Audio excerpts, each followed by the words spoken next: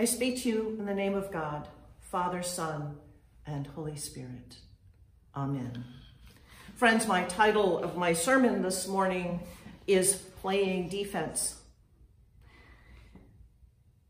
Peter says, always be ready to make your defense to anyone who demands from you an accounting for the hope that is in you, yet do it with gentleness and reverence. This little sentence in the middle of Peter's first letter has always given me trouble.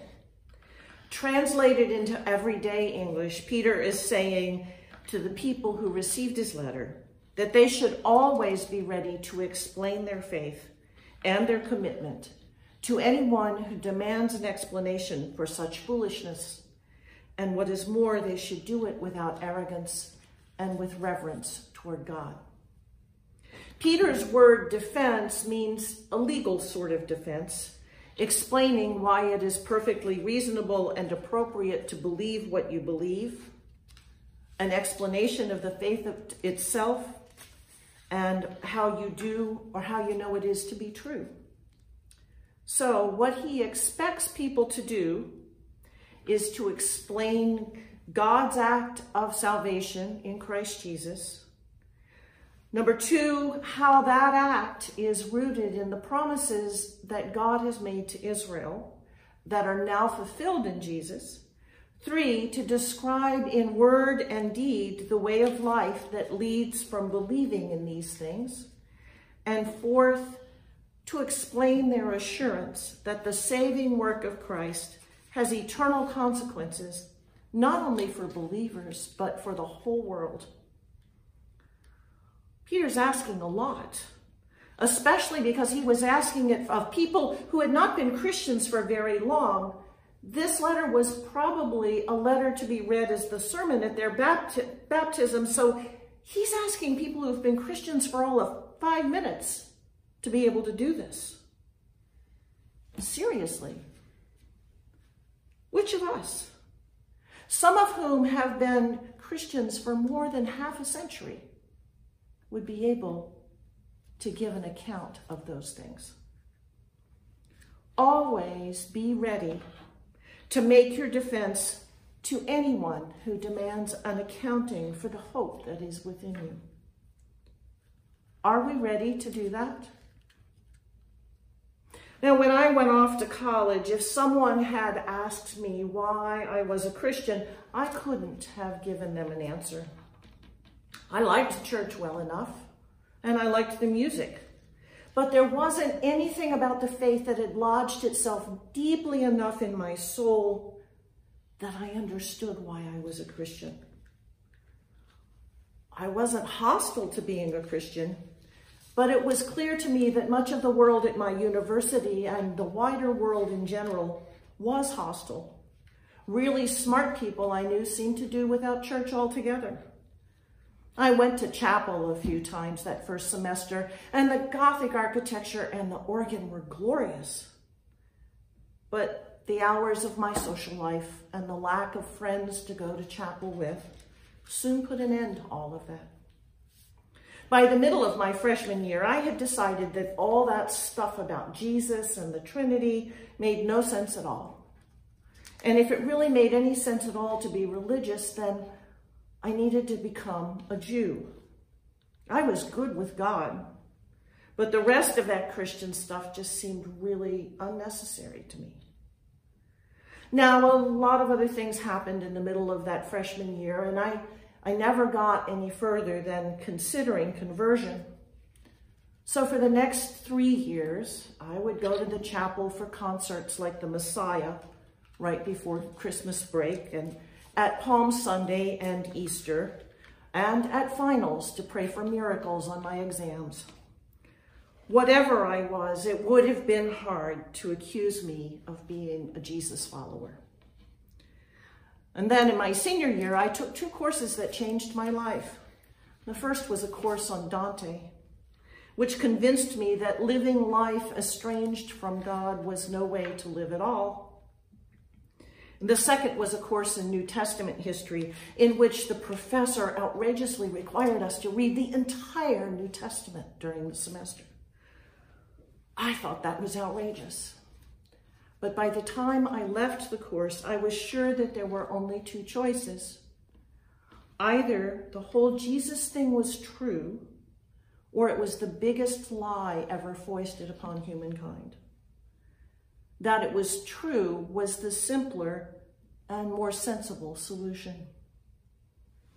Now, almost immediately after my graduation, I started reading seriously about the early history of Christianity, and then came weekly Bible studies and more reading. And by that time, I was trying to sort out what to do about my desire to study theology, to teach, and perhaps even to enter the ministry. Decades later, here I am, a professional Christian with years of academic study and research under my belt, and yet this business of giving a defense for my Christian faith and my hope can still flummox me. When I went to college, I didn't have an elevator speech about why I was a Christian because I really didn't know.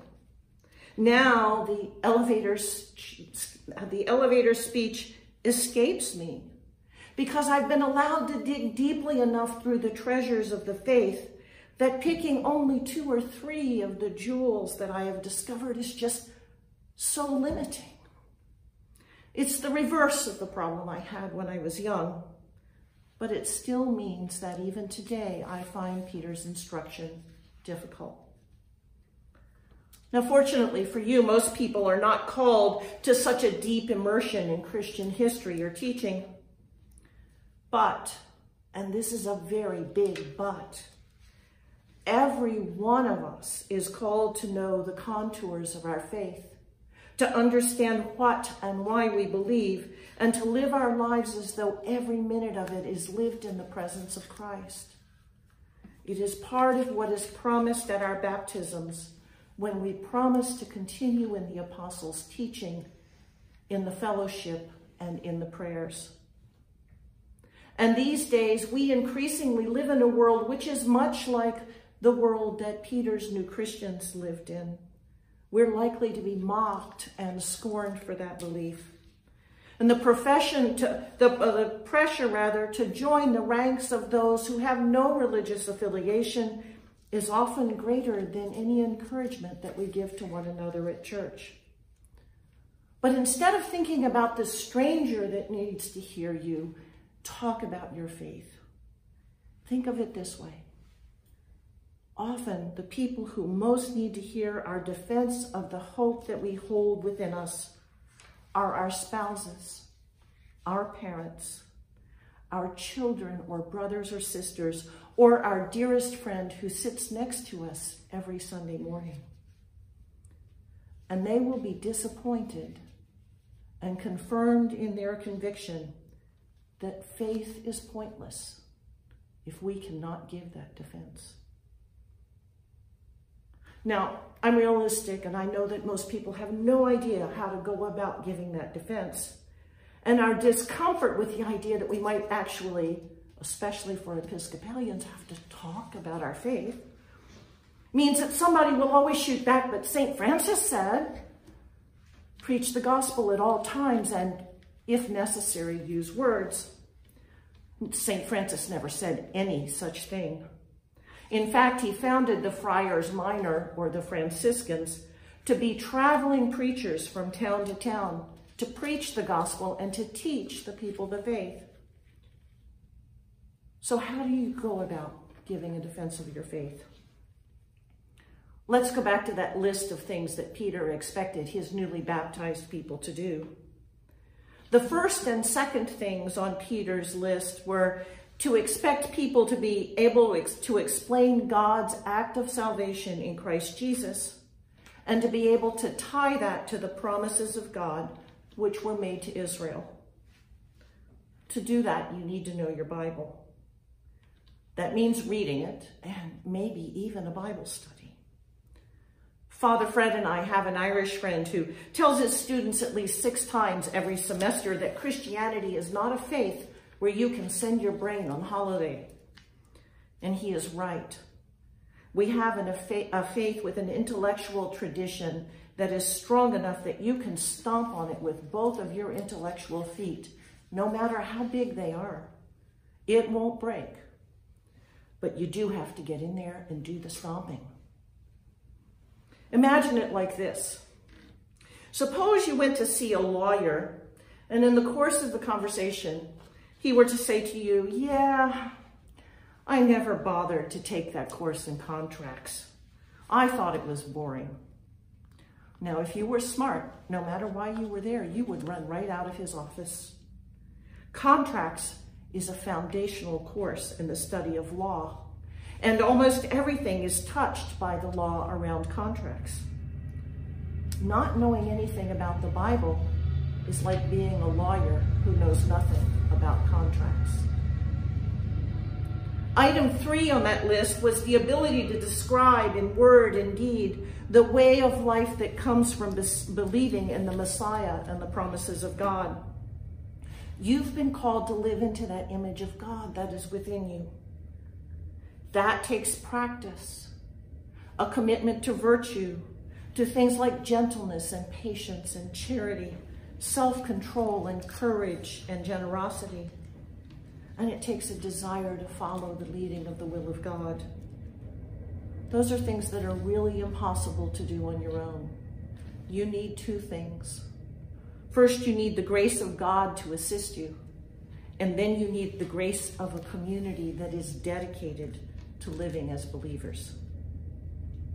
Now look, we can all think of an example of someone who makes a big show of wearing a great big splashy cross around their neck and engages in the most unchristian behavior imaginable, living large and no differently from the world.